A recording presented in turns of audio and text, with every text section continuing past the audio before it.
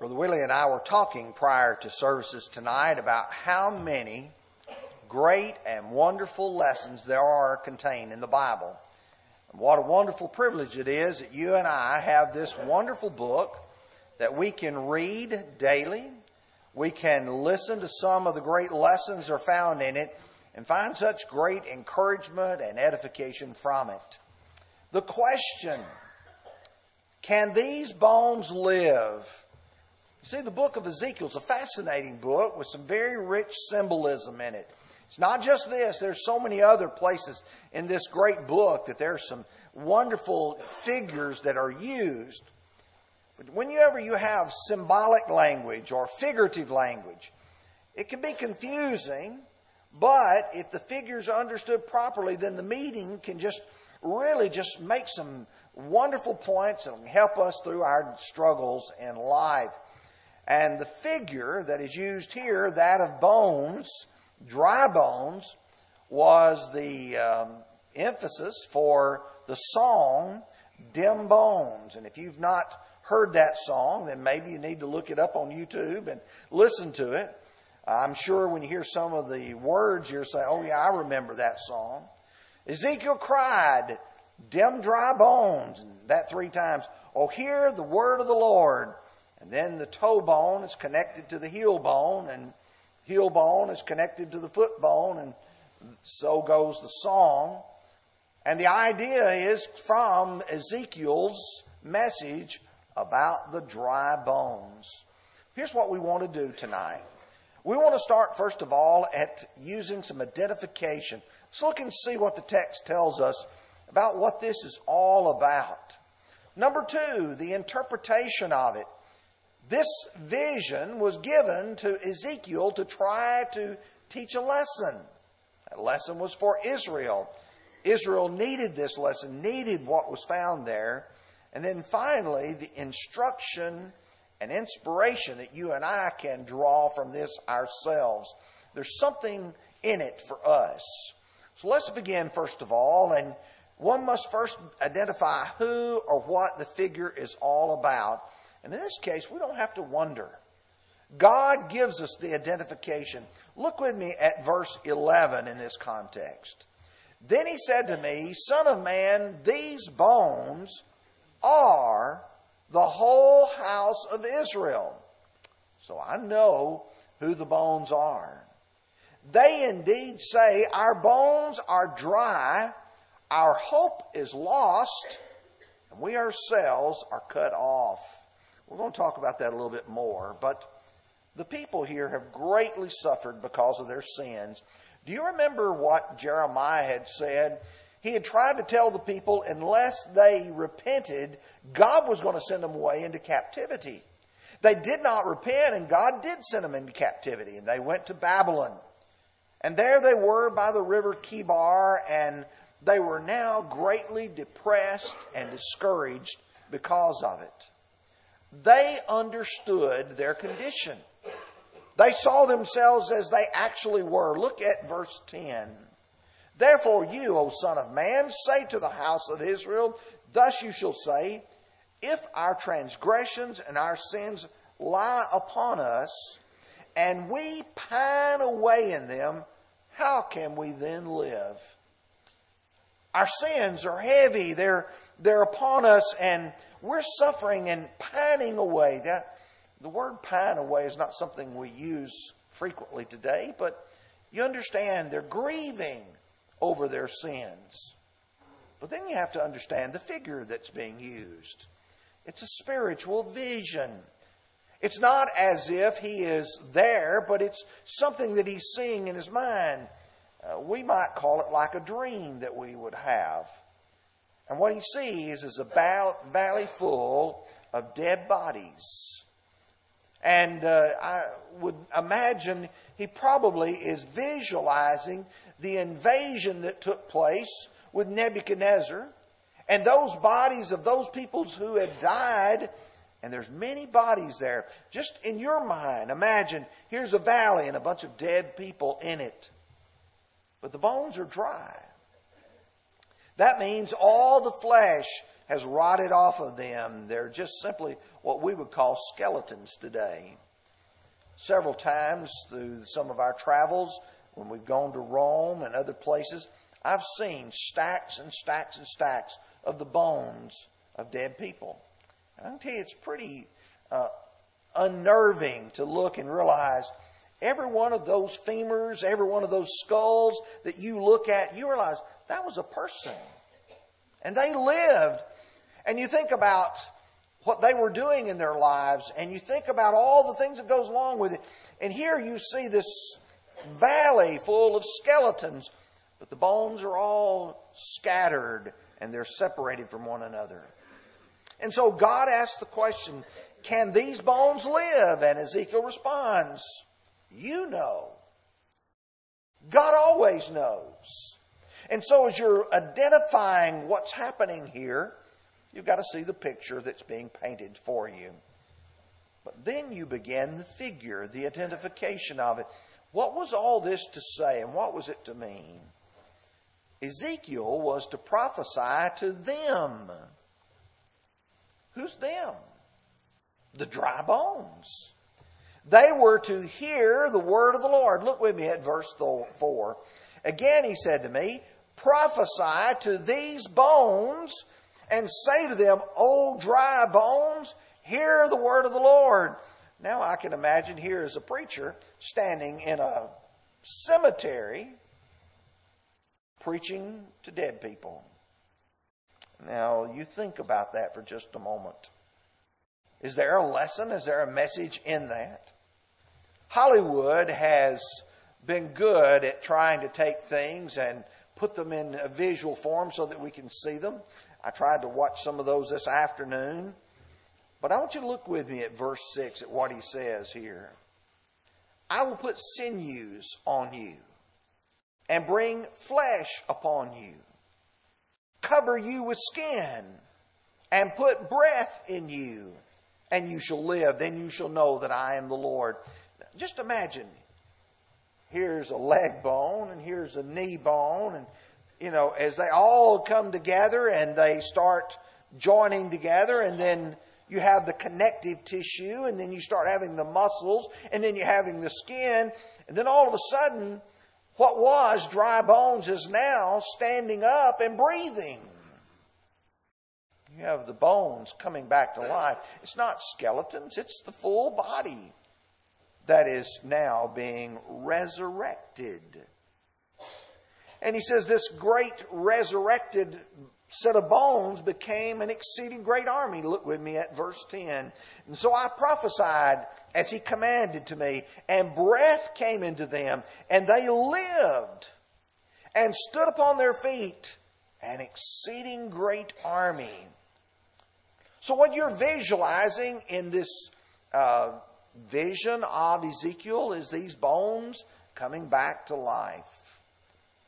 Well, these symbols have an interpretation. Right now in our Monday morning Bible class, we're studying through the book of Revelation. And we're all the way through chapter 9.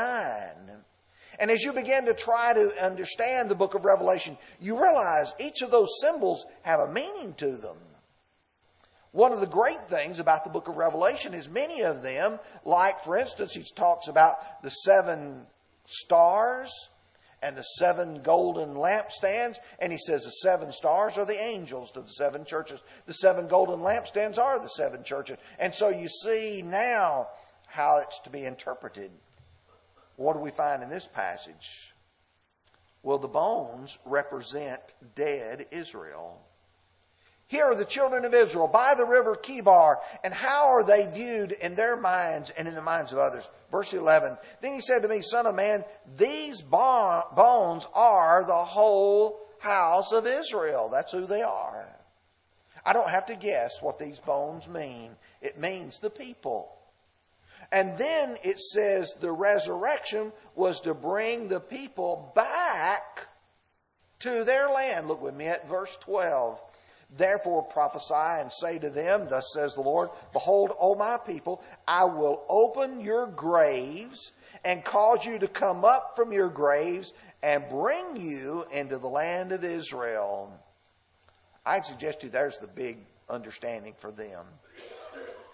Here they are, they're depressed, they're discouraged, and God is saying, I know you're in a foreign land, you feel like everything is gone, but I'm going to bring you back into your land. And the people within understand that this was not something of their own doing. It is not as if we're somehow ourselves going to pull ourselves up by our bootstraps. Not that we are so powerful and so capable. They'd understand this was God's work.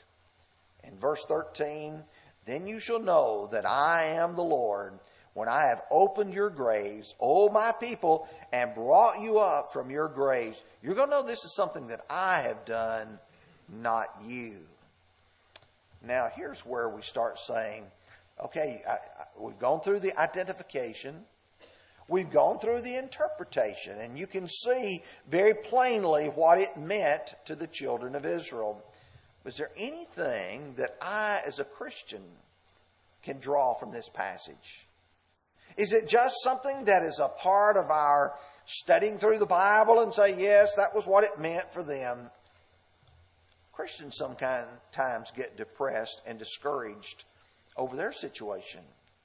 In fact, we get so depressed and so discouraged sometimes, we feel like there's no hope. We feel like we are dead, that there's nothing that we can do to ever make things right again. And we have to realize the Bible tells us that's not the case. I want you to listen to Hebrews chapter 12. We're going to look at verses 3 through 6. And the Hebrew writer is trying to explain to us about how far we have gone in life and what there is in the future. For consider him who endured such hostility from sinners against himself, lest you become weary and discouraged in your souls. You have not yet resisted the bloodshed in striving against sin, and you have forgotten the exhortation which speaks to you as to sons. My son, do not despise the chastening of the Lord, nor be discouraged when you are rebuked by him. For whom the Lord loves, he chastens, and scourges every son whom he receives. Now, I want you to imagine, here are the children of God in the New Testament time. And they're facing a real challenge for their faith. And he says, I don't want you to become weary and discouraged in your souls. You might say, well, I'm here, but do you realize how many people are really struggling with spiritual challenges in their lives? They have gotten to the point now where they're discouraged and they're ready to give up and give in. Just like the children of Israel who were there in that captivity, a long way away from home, having no hope for going back again. But I want you to notice the second thing that's in this passage. You've forgotten the exhortation which speaks to you as sons. My son, do not despise the chastening of the Lord, nor being discouraged when you're rebuked by him. You know, sometimes God lets us suffer the consequences of our sins so that we'll learn not to do that again. You know, occasionally when your children are growing up, you have to let them fail. You have to let them learn to not do certain things. I know that's hard. We want to protect them from all sorts of pain. But pain sometimes is good because pain teaches us not to do things over again. And so there's something in this for them facing that. And God disciplines us just right. God knows how much discipline we need. He knows what will turn us around. And God wants us to do the same thing as we discipline our own children. Colossians chapter 3, verse 21.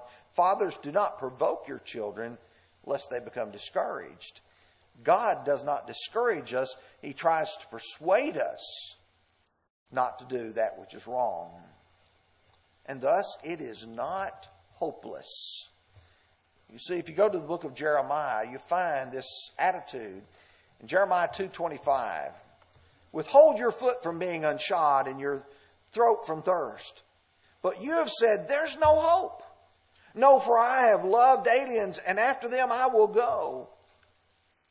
They said, where we are now, we've just messed up so bad, it doesn't matter if we just go ahead and become idolaters after all.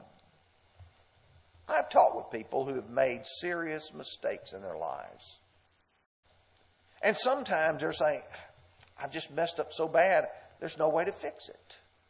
There's no hope, so I guess I'm just going to stay in my sin. No, you don't do that. Jeremiah 18:12. And they said, this is hopeless. So we will walk everyone according to our own plans, and we will everyone obey the dictates of his evil heart. Well, guess if there's no hope, we'll just quit. And I want you to see the children of Israel in Babylonian captivity and their discouragement and their depression because they got what they deserved. And God is saying there's hope. And sometimes we need a message of hope. And some look at their lives and realize some hard choices have to be made. Oh yeah, it's tough sometimes. Because you realize where you are, you realize where you need to be, and you can't see the way back. Listen to Mark chapter 10, beginning with verse 23. Then Jesus looked around and said to his disciples, how hard it is for those who have riches to enter the kingdom of God. And the disciples were astonished at his words. But Jesus answered again and said to them, children, how hard it is for those who trust in riches to enter the kingdom of God. It is easier for a camel to go through the eye of a needle than for a rich man to enter into the kingdom of heaven. And they were greatly astonished, saying among themselves, who then can be saved? But Jesus looked at them and said, with men it is impossible, but not with God. For with God all things are possible. And here's where you look at this. We sometimes look at things and we don't see the way back because we're only looking in human terms. We're not looking at it as God would look at it. You know, I think about the prodigal son, Luke chapter 15. He goes and he wastes his entire inheritance with a very loose lifestyle. Here he is so hungry now, he wants to eat what the hogs are eating. In his mind, I can't see any way back. I'm in the depths of discouragement. But you know what I'm going to do? I'm going to go back to my father and I'm going to apologize. I'm going to say, Father, I've sinned against heaven and in your sight. I'm no more worthy to be called your son. Make me as one of your hired servants. I'm just going to go back and beg. Little did he realize that his father was looking for him when he came. And when he came, his father was willing to put a robe on him, a ring on his hand. He was willing to take him and kill the fatted calf. And he never anticipated that kind of reception from his father. Sometimes we don't realize how much God cares. He cared enough to correct, and then he cares enough to caress. That is, to bring us back again. When man faces his darkest hour, what should he do? He should look up to God in prayer and do as the prodigal son did. Pray a prayer of penitence. Pray a prayer that says, God, will you please just take me back? And he will find a God like Isaiah 55 says, let the wicked forsake his way, the unrighteous man his thought, for the Lord will abundantly pardon. It's amazing the forgiveness that God provides for his people. And so I think about the message that is here. Ephesians chapter 2, verse 1 and verse 5. And you he made alive who were dead in trespasses and sins. Even when we were dead in trespasses, made us alive together with Christ. By grace you have been saved. What a powerful message that is. But that's not the only lesson I think that can be derived from this. though the symbolic, this has a hint in it of the final resurrection. You know, the idea of here God calling people out of their graves, the bones being reanimated together. Listen to John 5, verses 28 and 29. Do not marvel at this, for the hour is coming in which all that are in the graves will hear his voice and come forth. Those who have done good to the resurrection of life, and those who have done evil to the resurrection of condemnation. Here's a reality for us. Will we die? Yes, we will die. It's appointed unto man once to die, and after this, the judgment. Hebrews 9, verse 27. But Job asked the question, if a man dies, will he live again? And the answer is yes, he'll live again. In Acts 24, verse 15, Paul said, I have hope in God, which they themselves also accept, that there will be a resurrection of the dead, both of the just and the unjust. Here's what I expect to happen. I expect exactly what the Bible says will take place. Philippians 3, 9 and 10. Paul said, to be found in him, not having my own righteousness, which is from the law, but that which is through faith in Christ, the righteousness which is from God by faith, that I may know him and the power of his resurrection. Paul said, that's what I'm looking forward and anticipating. If there were one passage that I would use to try to emphasize this, it would be 1 Thessalonians 4, verses 13 through 18. Where Paul would say to the Thessalonians, but I do not want you to be ignorant, brethren, concerning those who've fallen asleep, lest you sorrow as others who have no hope. For if we believe that Jesus died and rose again, even so God will bring with him those who sleep in Jesus. For this we say to you by the word of the Lord, that we who are alive and remain until the coming of the Lord will by no means precede those who are asleep. For the Lord himself will descend from heaven with a shout, with the voice of the archangel, with the trumpet of God, and the dead in Christ will rise first. Then we who are alive and remain shall be caught up together with them in the clouds to meet the Lord in the air, and we will always be with the Lord. Therefore comfort one another with these words. You see, here's the parallel I see. Israel was depressed. Israel was discouraged. Israel saw life and didn't see the hope for a resurrection. And God says, I'm holding out hope for you. Here we are, we're struggling through a world of sin. We're struggling in our own lives to do what is right. And God says, I hold out a hope for you, a hope for returning to where I am in the promised land. That which brings the life to these dead bodies is the Word of God. Now, when you go to the idea here, he talks about the breath. Speak to the breath. Prophesy to the breath.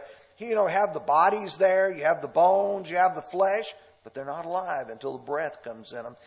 And the message here is the breath that goes into them. And you go to 2 Timothy chapter 3, verse 16. All Scripture is given by inspiration of God. That literally means breathed out by God. What animates us, what makes us alive is God's Word. Listen to John 6 and verse 63. It is the Spirit who gives life. The flesh profits nothing. The words that I speak to you, they are spirit and they are life. Or Hebrews chapter 4, verse 12. For the Word of God is living and powerful and sharper than any two-edged sword, piercing even the division of the soul and the spirit and the joints and the marrow, and is a discerner of the thoughts and the intents of the heart. The power of the Word. It was that Word that was going to reanimate those dead bones, dry bones. And you know what? It will reanimate us, make us go from being a discouraged, depressed people to one who see hope. It's the very Word of God. and what it can do in our own lives. Can these bones live? What's the answer? Yes, they can live. Can you make a choice to live for the Lord? And the same answer is yes. I think about that great message that's found there in Ezekiel 37 and the encouragement that it provides each of us. You may be here tonight and you may look at your life and say, I have made a lot of mistakes. I don't know if the Lord would have me. I don't know if I am worthy to be a child of God. Let me tell you, God loved you so much that He sent His Son to die on the cross for your sins. God cares enough for you that He instructed to carry the gospel into all the world so that every creature could hear that wonderful message. Yes, you can live. It's a choice that you make, that you accept that which He offers. You do that by believing Him, repenting of your sins, confessing your faith, and being baptized. If tonight you want to do that, you come to the front. We'll assist you in being baptized, and then you can know that you have life. And if you're a Christian and you're looking and you're saying, boy, I've really, really messed up. And that's a reality for many of us. We sometimes have done things that are so wrong, and yet God still wants to save us.